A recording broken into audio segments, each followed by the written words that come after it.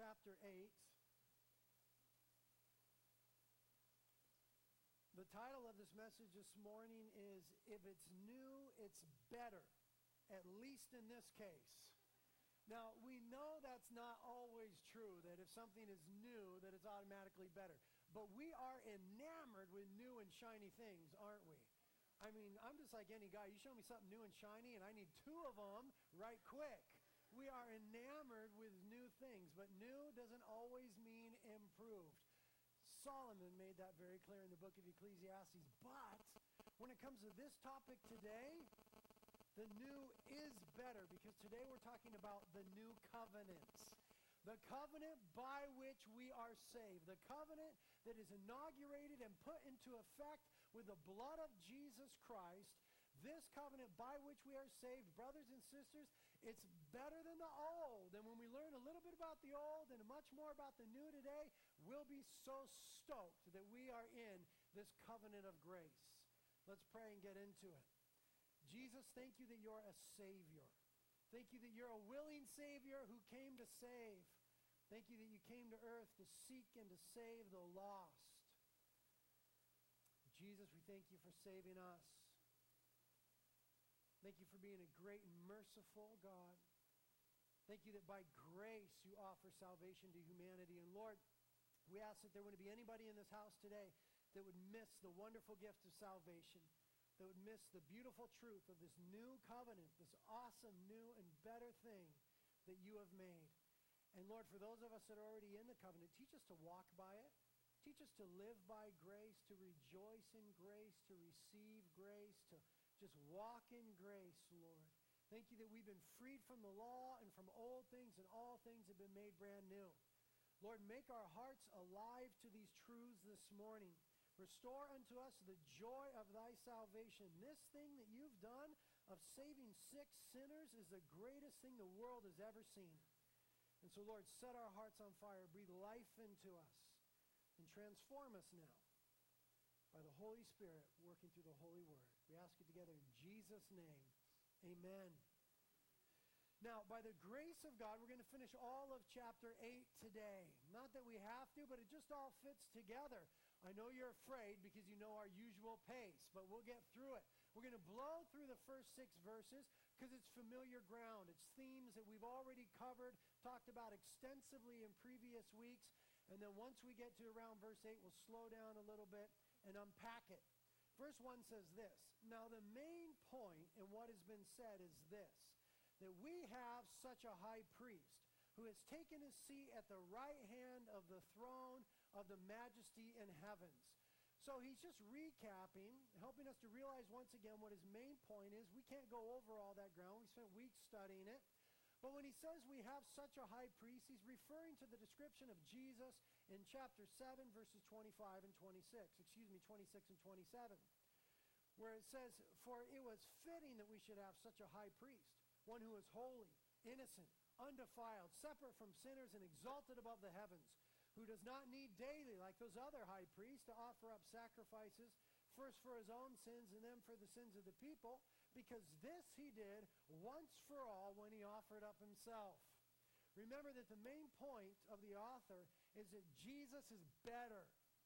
Okay, for his Hebrew audience, it's that Jesus is better than Judaism, that Jesus is better than the law, that he's better than the old covenant, that he's better than the Levitical priesthood, he's better than the tabernacle and the temple and the sacrifices.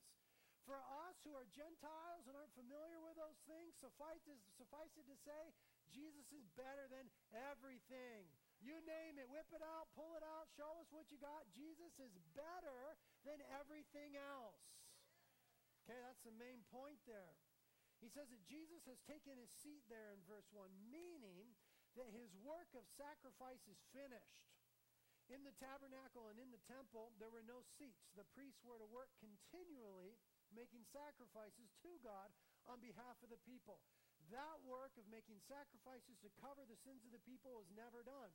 But Jesus Christ, after his sacrifice on the cross and his ascension after the resurrection, is seated, meaning the work of accomplishing our salvation is finished. Did he not say on the cross, Tetelestai, paid in full. It is finished. And so he is now seated, denoting that work of sacrifice as a priest is done. And notice it says he's seated at the right hand of the throne of majesty on high. Meaning very simply for you and I today, that Jesus is in control. Jesus is in control. It was so darn important for the original audience to know that because they were experiencing extreme persecution at the hand of the Roman government. So important for them to be reminded that Jesus is on the throne, even when the world doesn't make sense. And I would conjecture, I would venture to say that we are heading into a period of history where the world is going to make less and less sense. And we're going to need to remember more and more that Jesus is on the throne, that he's in control. When everything else seems like it's out of control, Jesus is in control. He is the Prince of Peace. He's got it handled. So when things get weird, things get uncertain, things get trippy, cling to Jesus. He's exalted. He's seated at the right hand of the Father. He invites us into his presence that we might experience his peace. Amen? Verse 2 says that Jesus is a minister in the sanctuary in the true tabernacle, which the Lord pitched, not man. Now, we'll unpack this idea a little further when we get to chapter 9, so I don't want to belabor it. But we need to know that the tabernacle, the pattern that was given to Moses for the tabernacle was just that. It was a pattern. It was a pattern of something that's already existing in the heavenlies, the heavenly tabernacle or dwelling place. Again, we'll get to it in chapter 9. But he's simply saying here that Jesus' ministry is not merely an earthly one, but he's ministering in the heavenly tabernacle, very simply for the Jewish audience. Therefore, he's superior to the Levitical priesthood. Because the tabernacle and the temple and the sacrifices and the worship services on earth, when they were given in design by God to Moses, are only a shadow of the heavenly reality. Just a shadow of the heavenly reality. Very clear in verse 5. Look at verse 5. Speaking now of the earthly priests, the Levitical priests, it says, who serve a copy and shadow of the heavenly things, just as Moses was warned by God when he was about to erect the tabernacle. God said, see that you make all things according to the pattern which was shown you on the mountain. So that worship structure on earth and the tabernacle where those priests ministered is only a shadow of the reality of the ministry of Jesus Christ and the dwelling place of God. The point of the author for his Hebrew audience was don't get caught up in religion. Don't get caught up in those temporal things that you see on earth. They all serve to point to Jesus. For you and I, applied to our lives, don't get too caught up in church, in doing church, in churchy stuff, because it's all about Jesus. Keep an eye fixed on the glory of Jesus Christ. Don't let it become about church. Don't let it become about other people. Don't let it become about anything other than Jesus Christ, because Jesus is reality. Amen? Amen. Look now in verses 3 and 4. It says, for every high priest is appointed to offer both gifts and sacrifices. Hence it is necessary that this high priest also have something to offer. Now, if he were on earth, he would not be a priest at all, since there are those who offer the gifts according to the law. We talked about this extensively, that Jesus, according to the law, was not from the right tribe to be a priest. According to the Levitical law, the law given to Moses, actually, Mosaic law, to be a priest, you had to be from the tribe of Levi in the family of Aaron. But Jesus, who is a priest, Hebrews tells us, is from the tribe of Judah and the family of David. That's the kingly line. And so all of chapter 7 was about the fact that he's not a priest in the Levitical order, but he's a priest in the order of Melchizedek. Melchizedek. You'll have to get the CD from chapter 7. He's a different kind of priest, but the point being, he's a priest and a king. Therefore, he's everything we need. He's the one who's able to make us right with God and govern our lives right for God. Understand that? He's the priest and he's the king. And then it says in verse 3 there that he has to have a sacrifice to offer. And that's unpacked in the latter part of chapter 9 and into verse 10. Of course, the sacrifice is himself. Now look what it says in verse 6. It says, speaking of Jesus, but now he has obtained a more excellent ministry, by as much as he is also the mediator mediator of a better covenant which has been enacted on better promises. Notice, compared to the old things, the author is saying that Jesus has a more excellent ministry. He's a mediator of a better covenant which has been enacted on better promises. He's wanting his audience to know that even though Christianity isn't panning out the way they thought it would, there's no reason to go back to the old things, the old covenant and the law and that former worship structure. Jesus has a more excellent ministry on our behalf and in our lives, mediates a better covenant by which we are saved, founded on better promises which are given to us by God. Application for us, sometimes Christianity isn't what you expected. Usually it's that reason because you haven't read your Bible. And somebody sold you a little fluffy bill of goods about the gospel. Somebody soft-pedaled it to you somewhere and said, come to Jesus and all your problems will automatically disappear. That's not true. Jesus said, in this world, you're going to have drama. Actually, he said trouble, but I like the word drama. In this world, you're going to have trouble, but take heart. I have overcome the world. You see, Jesus brings us through it all. And so in times of difficulty, we cling to him. He's got a more excellent ministry, mediator of a better covenant based on better promises. Now, this better covenant that's mentioned here, as I said previously, it's a covenant by which we are saved, sometimes called popularly the covenant of grace, or the new covenant, as we'll often call it today. What is it better than? It's better than the old covenant, or often called the Mosaic covenant, sometimes called the covenant of the law. So we have this new covenant, this covenant of grace, that's better than the old covenant, the Mosaic covenant, the covenant of the law. Look what verse 7 says.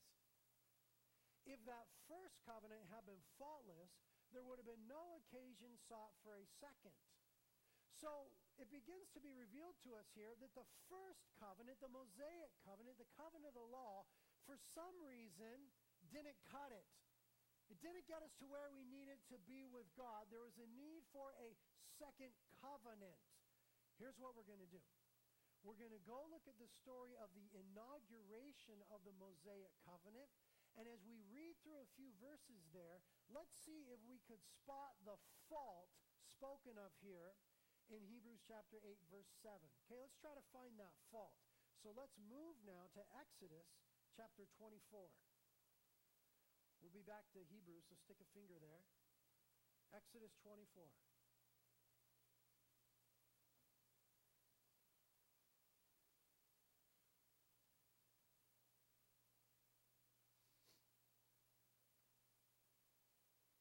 Little bit of context. Mo's been spending some time with God up on the mountain, up on Mount Sinai, and he has received from the Lord the law. And now he's come down from the mountain, and he's relating to the people all that God said. And we pick it up in Exodus chapter 24 in verse 3. Exodus 24, 3. Then Moses came and recounted to the people all the words of the Lord and all the ordinances, and all the people answered with one voice and said, all the words which the Lord has spoken, we will do. And so Moses wrote down all the words of the Lord. Then he arose early in the morning and built an altar at the foot of the mountain with 12 pillars for the 12 tribes of Israel. And he sent young men of the sons of Israel, and they offered burnt offerings and sacrificed young bulls as peace offerings to the Lord. And Moses took half of the blood and put it in basins, and the other half of the blood he sprinkled on the altar. Then he took the book of the covenant, right, the law that had been given to him by God that he wrote down, and read it in the hearing of the people. And they said, all that the Lord has spoken, we will do, and we will be obedient. So Moses took the blood and sprinkled it on the people and said, behold, the blood of the covenant which the Lord has made with you in accordance with all these words. Were you able to spot the problem? The problem is not with the law. There's nothing wrong with the law. Romans 7 makes it clear. It's God's standard. The problem was not with the law. The problem was with the people. The problem was the "we will" declaration of the people. That when God laid out his standard, 613 commandments, by the way, 247 of a positive nature, you shall do this, 365 of a negative nature, do not do this. When all 613 were laid out to them, the people said, "We will do all of it. We will obey." And there we have the problem with the first covenant.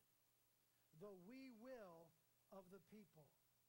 And that's the nature of the covenant. That God laid out his standard and then expects the people to pursue after it. And so the way that God deals with his people in the first covenant is according to law, merit, and demerit. He deals with them in the first covenant, the old covenant, the Mosaic covenant, according to performance. There was a standard, they were to attain to it. And he dealt with them according to merit. If they obeyed and did right, then they were blessed. Or demerit. If they didn't obey and they did wrong, they were cursed. Sometimes they even died. That was the truth in the nature of the old covenant. God set a standard. They said, "We will." And God said, "Well, let's see."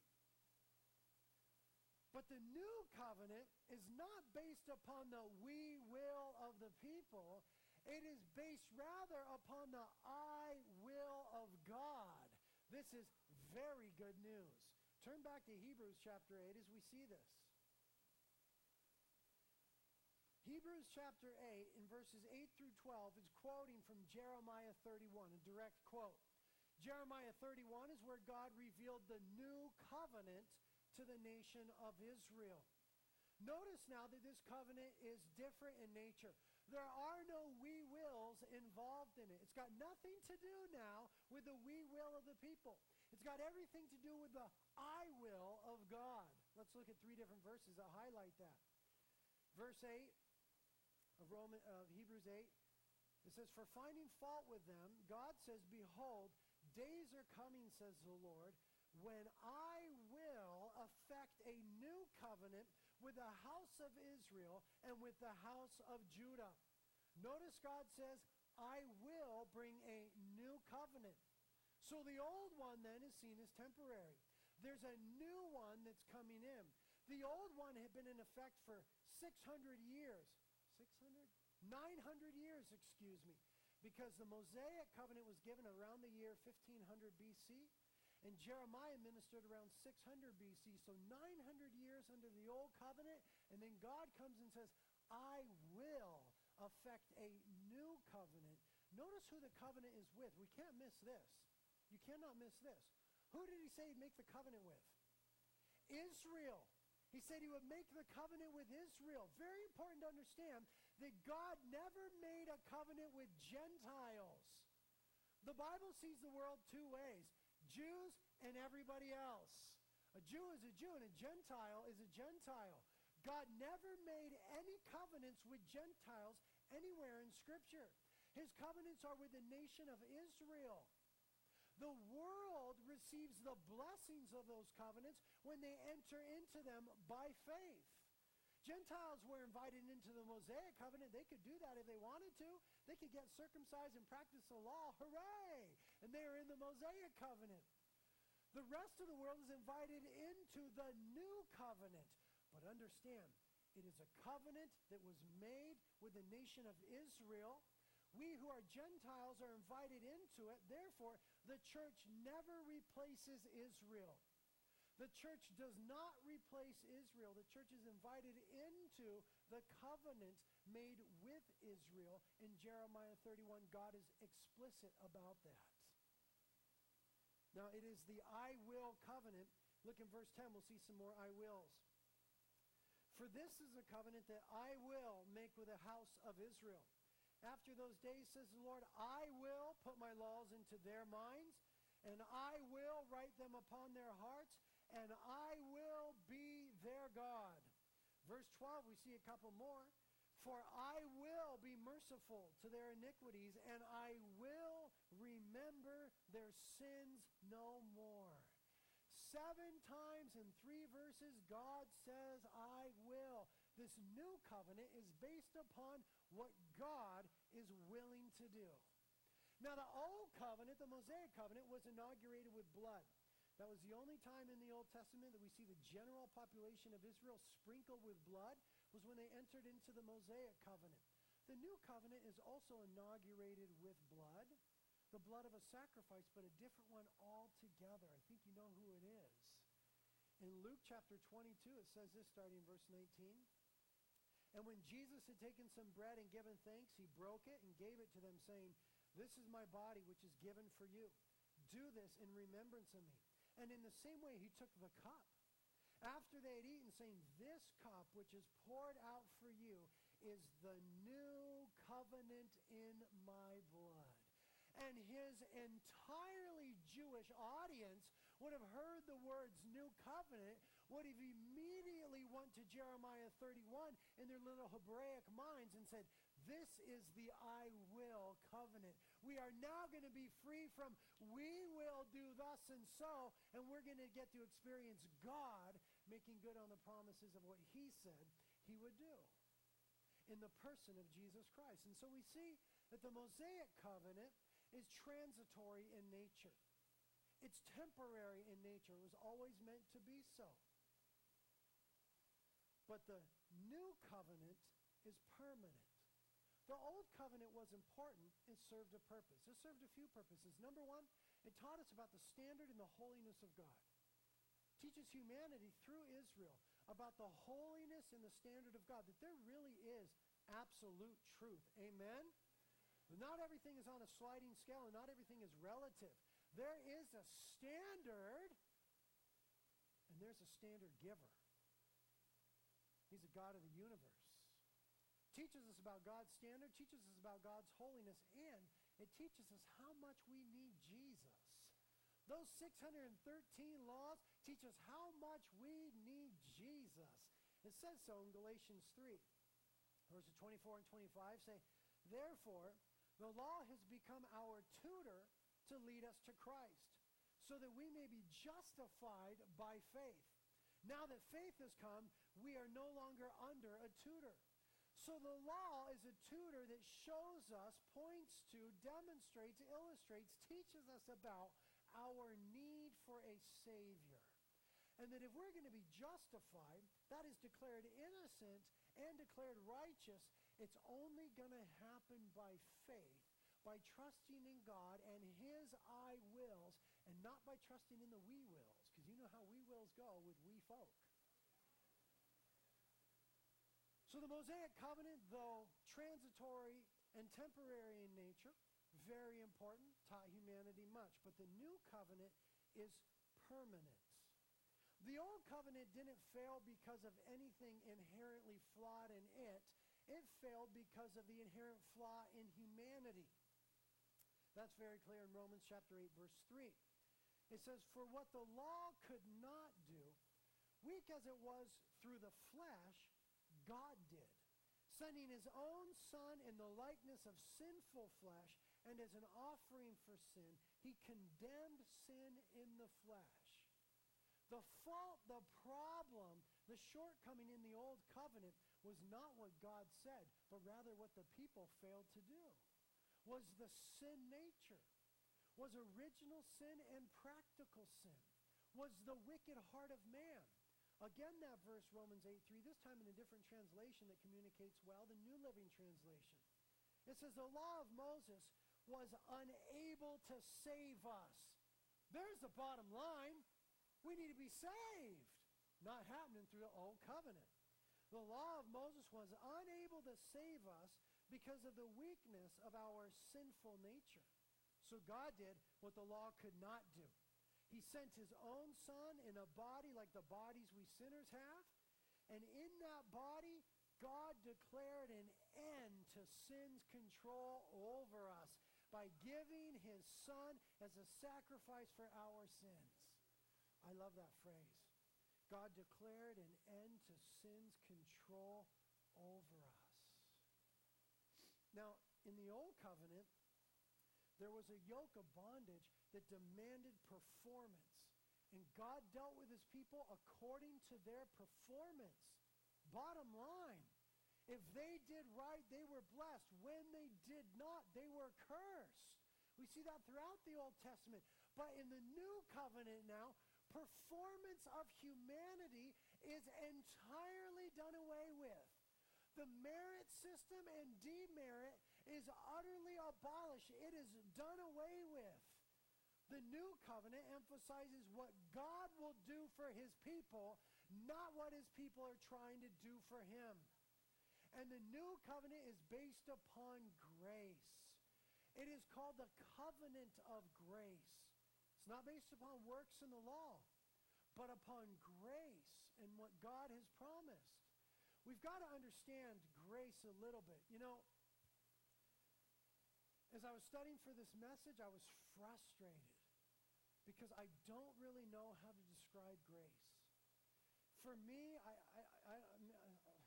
see? For me, it's beyond description. It's really beyond what I think we could comprehend, the grace of God. But a basic understanding is reached when we compare grace to two other ideas, that is justice and mercy. Okay, so let's look at justice, mercy, and grace. We all know what justice is. Justice is a highly esteemed value in our society. We know what justice is. Let's say you're driving up Linden Avenue and you go over the freeway there and you're continuing up Linden past Canalino School, and it's during school hours, and so you're in a 25-mile-an-hour zone and you're going 85 miles an hour. And you get pulled over by the fuzz. Now you're busted. Going 85 in a school zone during school hours, dude, you're smoked. So your court date comes up and you go to court. And the judge says, what is this? You're going 85 on Linden Avenue during school hours? What are you, nuts? Did you really do this? Are you guilty? And you say, yes. I'm busted and I'm guilty. And the judge says, that's a $1,000 fine and that's a week in jail. That's justice. We love justice. Justice is important in our society. Hey, dude, you're going 85 in a school zone, sucker. You're in trouble. We demand justice, and justice is met. And we say, yeah, justice. You're busted. A fine and jail time. Justice. Now, suppose that you stood before that judge, and that judge said, did you really do this, you moron? And you say, yeah, I was going 85 in a 25-mile-an-hour school zone during school hours. And he says, you know what? I'm going to let you go this time. You go home. That's mercy. Oh, we like justice, but we love mercy. Especially when it's directed toward us. Oh, mercy. Give me mercy. Justice, you see, is getting what you deserve. We like when people get what they deserve. But mercy is not getting what you deserve. We like when people don't give us what we deserve. Justice, getting what you deserve. Mercy, not getting what you deserve. But grace is altogether different. You go before the judge, and the judge says, you idiot. You're going 85 in a 25-mile-an-hour school zone during school hours? Are you guilty? And you say, I am absolutely guilty. Absolutely, I did it. And the judge says, here's the deal. The court's going to award you $10,000. We're going to buy you and your family and all your best friends plane tickets to your island of choice in Hawaii. We're going to rent you a house on the beach for 2 weeks. We're going to give you a full quiver of surfboards. We're going to give you a brand new SUV. We're going to give you a jet ski, and all expenses paid, all the meals, everything that you want every night. God bless you. Brothers and sisters, with zero exaggeration, that is grace. It falls short of the grace of God, which is extended toward you and I. Justice is getting what you deserve. Mercy is not getting what you deserve. But grace is getting what you don't deserve. You're an idiot. You went 85 in a 25-mile-an-hour zone, and you got a free trip to Hawaii out of it. That's grace. That's what God has done for you and I through the person of Jesus Christ. We are saved by grace through faith according to the covenant of grace. And merit, performance, failure is utterly removed from the equation. This new covenant is based solely upon what God has promised and what Jesus has done. What God has promised and what Jesus has done is what this new covenant is based upon. Now, the old covenant couldn't even touch it. Let's talk about a few of the limitations of the old covenant. First of all, the old covenant could not remove sins. It did not remove sins. The Levitical sacrifices made a covering for sins, but all the Jews understood, it didn't remove their sins. Look at Hebrews chapter 10, verse 1. For the law, since it has only a shadow of the good things to come and not the very form of things, can never by the same sacrifices year by year, which they offer continually, make perfect those who draw near. Otherwise, would they not have ceased to be offered? Because the worshipers, having once been cleansed, would no longer have had consciousness of sins. But in those sacrifices, there is a reminder of sins year by year, because it is impossible for the blood of bulls and goats to take away sins. You see, there's a substitutionary death that takes place in the sacrifice. And when bulls and goats died, they died as a substitution for humanity, for specific persons, because the wages of sin is death. But animals cannot atone for the sins of people. They could only make a covering. They can't remove. It's impossible, it says in verse 4, for the blood of bulls and goats to remove sin. And the repeated nature of those sacrifices testifies of the impotency of the animal sacrifice on behalf of humanity. It doesn't cut it. It says in verse 3 that these sacrifices in the Old Testament brought a remembrance of sin, not remission of sin. You see, we get to come to Jesus and there's a remission, a removal of sins. But they would come with those sacrifices, and there was a reminder of sins. And the sacrifice had to be perfect and unblemished, and the right animal in the right way. There was a continual reminder day after day, year after year, of how rotten and filthy and wicked we are. And the Old Covenant didn't deal with that. The New Testament makes it clear in Romans 3:20. It says, because by the works of the law, no flesh will be justified in his sight. Justified, declared innocent and righteous. For through the law comes the knowledge of sin. Nobody ever got saved through the law. Nobody got right. Nobody was declared innocent and righteous through the law. It rather increased knowledge of sin. The second limitation of the Old Covenant is that the Old Covenant cannot give life. And there's a key issue, because the wages of sin is death, always has been. In the day that you eat of that fruit, you shall surely die, God said to Adam and Eve in the garden. That's the crux of the issue, is death. And the Old Covenant could not impart life. Galatians 3:21 makes it clear. For if a law had been given which was able to impart life, then righteousness would indeed have been based on law. In other words, if there was something that you could simply obey that would cause you to have eternal life and deal with the eternal debt of sin, then righteousness would have come through that act. But there was no such law given by God. Where does life come from? Jesus, speaking in John 5:24, says, truly, truly, I say to you, he who hears my word and believes in him who sent me has eternal life, and does not come into judgment, but is passed out of death and into life.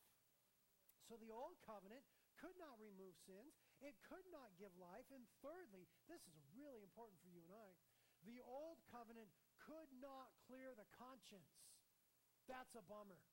The Old Covenant could not clear the conscience. Anybody here ever deal with a guilty conscience? Oh, just a few of you? You guys are disgusting. Guilty conscience.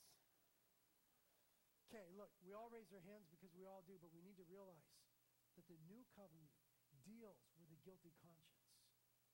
And so we can be free, and we're supposed to be free from that sense of guilt. If you're anything like me, you sin, and you sin more than you want to. And you sin in ways you don't want to. If you're anything like me, you find yourself quite frequently doing things you hate to do. If you're anything like me, you are on a regular basis disgusted with yourself. Anybody like me? Okay. The rest of you are filthy scum. don't feel guilty by yourself, I'll make you feel guilty.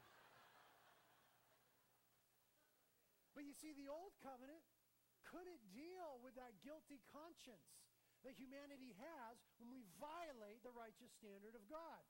Hebrews 9:9 says so. It says, accordingly, both gifts and sacrifices are offered, which cannot make the worshiper perfect in conscience. What a bummer to be under the Mosaic covenant. You would bring those sacrifices, they were a reminder of sin, and you went away and your conscience was still guilty. But in the new covenant now, the one that's inaugurated by the blood of Jesus Christ, it's altogether different, and we need to lay hold of this.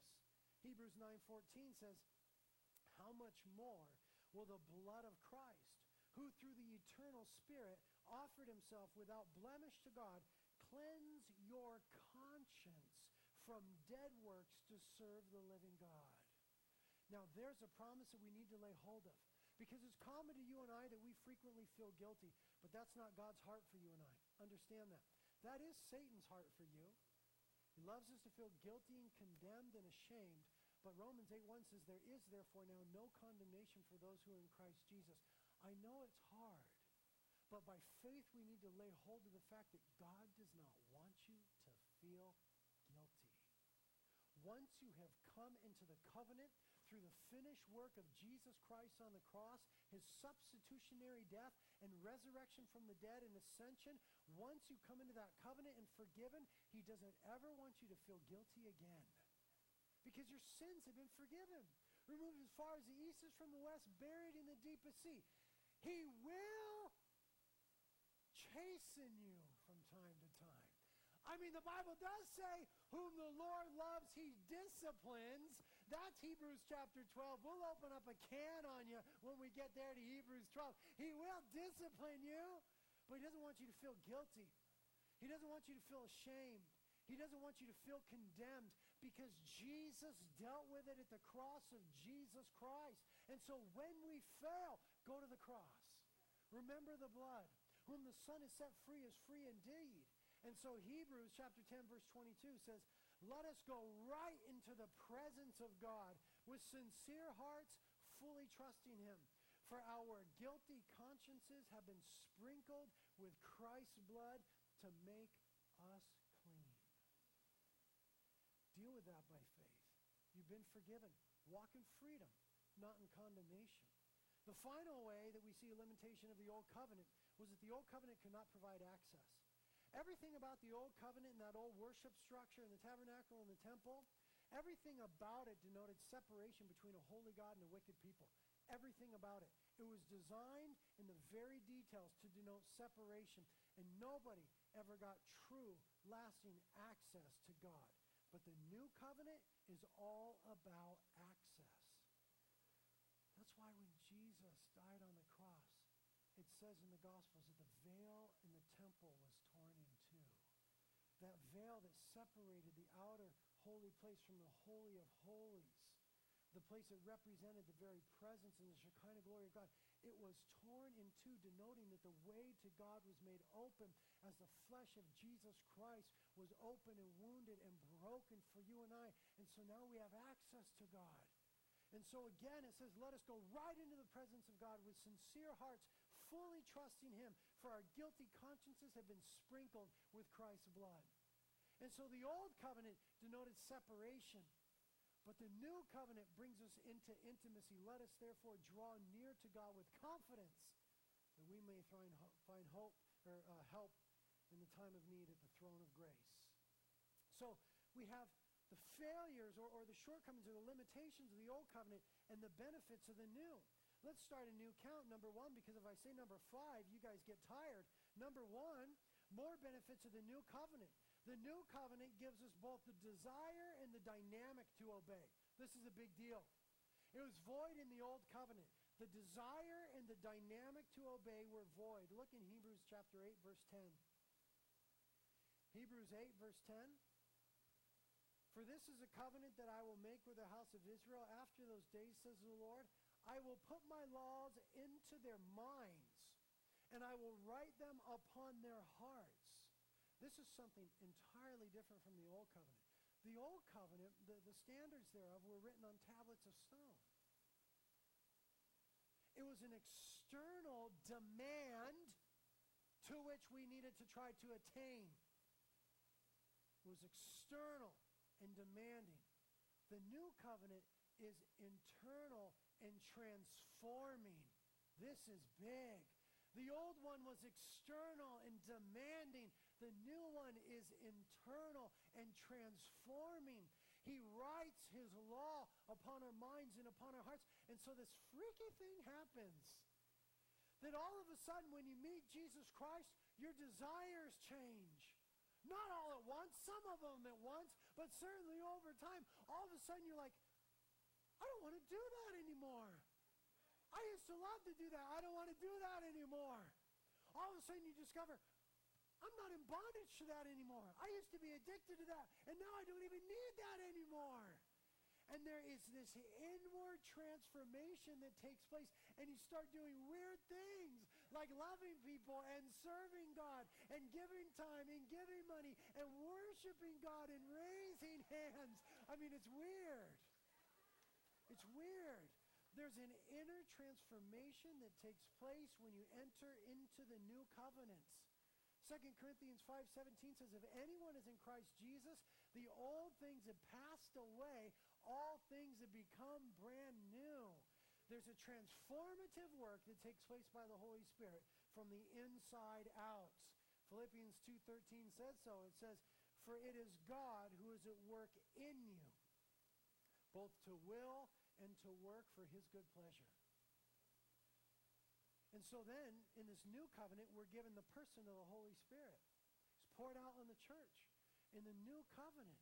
And now we have not only the desire suddenly to obey the Lord, because it's written on our hearts and minds, but we have the power because we have the Holy Spirit. In the old covenant, they were powerless. God said, do this. Number one, they didn't want to do it. Number two, they had no power to do it. Bummer. In the new covenant, it's all done by Jesus Christ. We're transformed that we want to live for him, and we have power to live for him. The old covenant could only declare God's holy standard. It never provided power to attain to it. In the new covenant, we have power. And in the new covenant, we are made righteous. This is really important, especially for you weird religious people.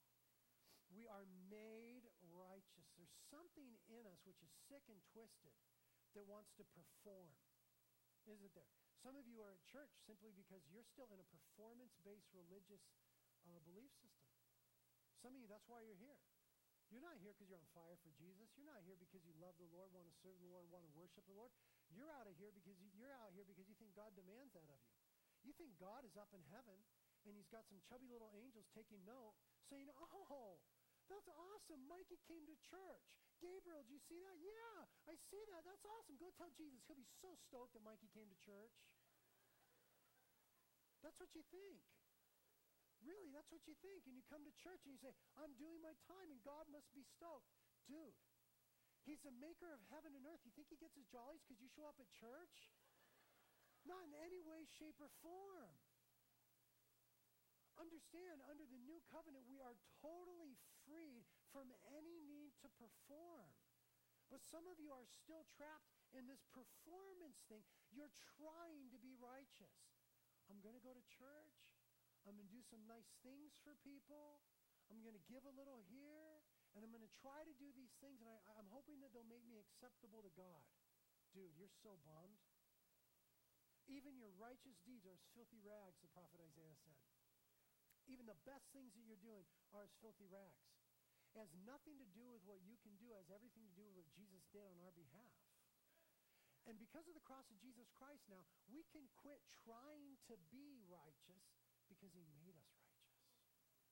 You don't have to try to be righteous because he made you righteous. He has made us righteous. When we are justified by faith in the finished work of Jesus Christ, we are made righteous by God. We've talked about this before. It's the difference between the indicative and the imperative mood of Greek verbs. Okay, the indicative mood is a simple statement. The door is shut. The imperative move commands or exhorts something. Shut the door. Religion says, do something, try to make it happen, act this way, shut the door. Religion is imperative. Jesus Christ dies in our place, lived the perfect life. His righteousness is imputed to us. We are declared righteous. And so now righteousness for you and I is indicative. The door is shut. It is done. We don't have to try to be righteous. God has made us righteous. In his sight, we are right because of the blood of Jesus Christ. So instead of trying to act like something, all we need to do now is cultivate intimacy with Jesus Christ and be who he made you to be, and your life will give forth fruit. It is called the fruit of the Spirit. Yeah, if you're going to praise God, praise him, darn it.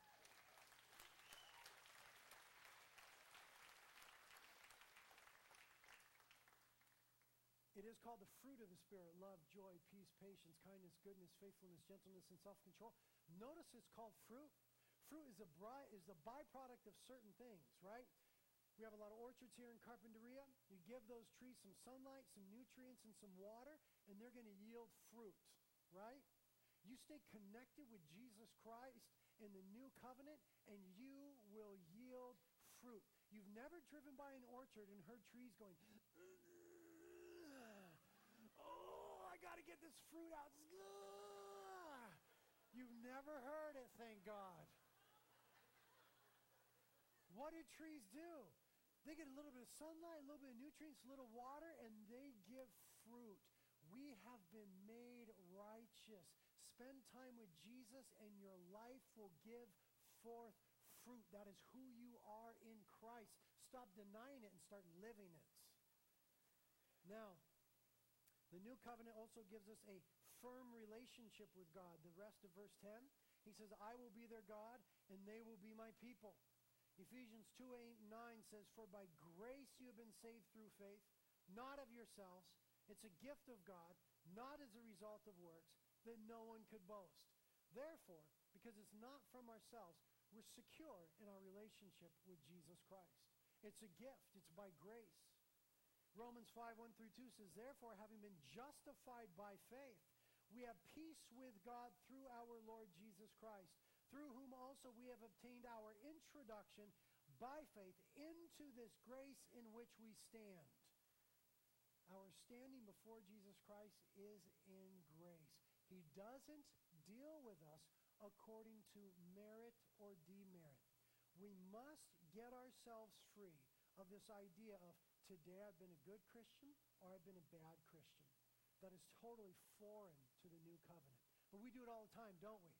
We have these feelings all the time. Dude, I read my Bible the last 3 days. I'm a good Christian.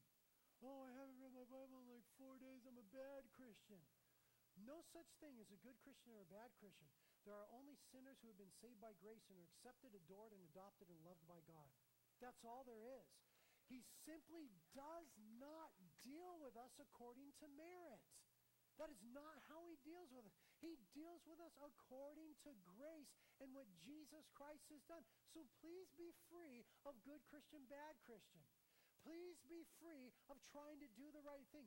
Read your Bible because you're stoked on Jesus, not because you think you have to.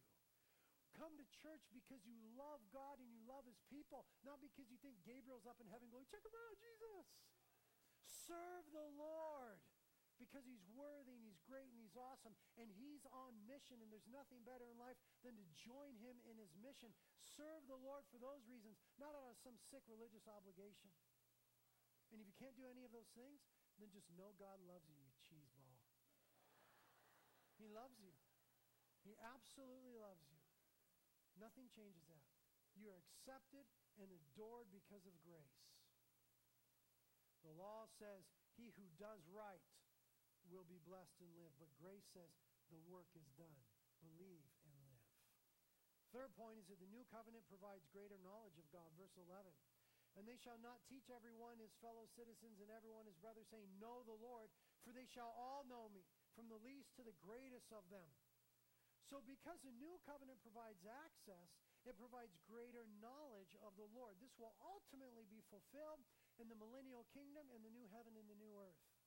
In the millennial kingdom, we read about it in Zechariah chapter 12, Zechariah 14, verse 9, where it says, "And the Lord will be king over all the earth. In that day, the Lord will be the only one, and his name the only one." And Isaiah 11 speaks of the millennial kingdom in verse 9 when it says, "For the sea will be full, or the earth will be full of the knowledge of the Lord as the waters cover the sea." There's coming a day where the whole world will know what's what and who's who. And then there's a new heaven and a new earth, where we read in Revelation 21, "I heard a loud shout from the throne saying, 'Look, the home of God is now among his people. He will live with them, and they will be his people. God himself will be with them. He will wipe away all their tears, and there will be no more death or sorrow or crying or pain, for the old world and its evils are gone forever.'" And then the final benefit that we'll highlight this morning of the new covenant is that the new covenant provides for the forgiveness of sins. Verse 12, "For I will be merciful to their iniquities, and I will remember their sins no more." Brothers and sisters, it is so important that we lay hold of this by faith. That it is wrong to remember against ourselves and one another what the God of the universe has forgotten. "I will remember their sins no more." It is so grievously wrong to hold against yourself and others what God has forgotten. And we've got to realize the privilege of forgotten sin. He says, "I will remember them no more." You know, the people in the Old Covenant, they knew nothing like that. Because they knew that those animal sacrifices only covered their sins. God could never forget them, because there they were, all lumped up and just covered for a little bit. He could never forget them. But imagine being a Jew that day on the Jordan River, as hundreds surrounded John the Baptist to be baptized for the repentance of sins. And somebody came walking through the crowd. And John the Baptist, I'm sure trembling, said, "Behold, the Lamb of God that takes away the sins of the world." And every understanding Jew stopped and said, "Wait a minute, John. You mean that covers the sins of Israel?" This is the Lamb of God, and he takes away the sins of the world. Your Jewish mind was blown. That no longer would there be a yearly and daily remembrance of sins, but a once and for all removal of sins. This is by the grace of God. Verse 13 says, "When he said a new covenant, he's made the first obsolete, but whatever's becoming obsolete and growing old is ready to disappear." In other words, don't go back to that old thing of works. Don't get caught up in that. The new thing of grace is here. And any other belief system now that the world offers has to be measured against the new covenant. Because there's a lot of religious claims in the world. So when somebody's making a religious claim, you need to measure it against the new covenant. You ask them, okay, well, does your belief system provide for the removal of sins? Not talking karma, not working them off, not paying for them. Does your belief system provide for the removal of sins? Does your belief system guarantee eternal life? Does your belief system clear the conscience? Does your belief system provide real and actual and eternal access to the God of the universe? Does your belief system work inner change and give me power to live differently? Does your belief system secure my relationship with God? And does it increase true knowledge of God? Only the new covenant does these things. Everything else in the world falls horribly short. It is only the grace of God that can take a prostitute, Rahab, and make her an ancestor of Jesus. It is only the grace of God that can take a double-minded man like Peter the presence of Jesus was so intimidated by a servant girl that he said, may God kill me and damn me if I'm lying. I don't know Jesus of Nazareth. Only the grace of God could take a guy like that and make him a pillar in the church that preaches the first sermon and 3,000 get saved. Only the grace of God can take a cultural traitor like Matthew and make him an author of Scripture. Only the grace of God can take a murderer like Saul and make him a lover and a preacher of the gospel like Paul. Only the grace of God can take people like you and I and make us acceptable to God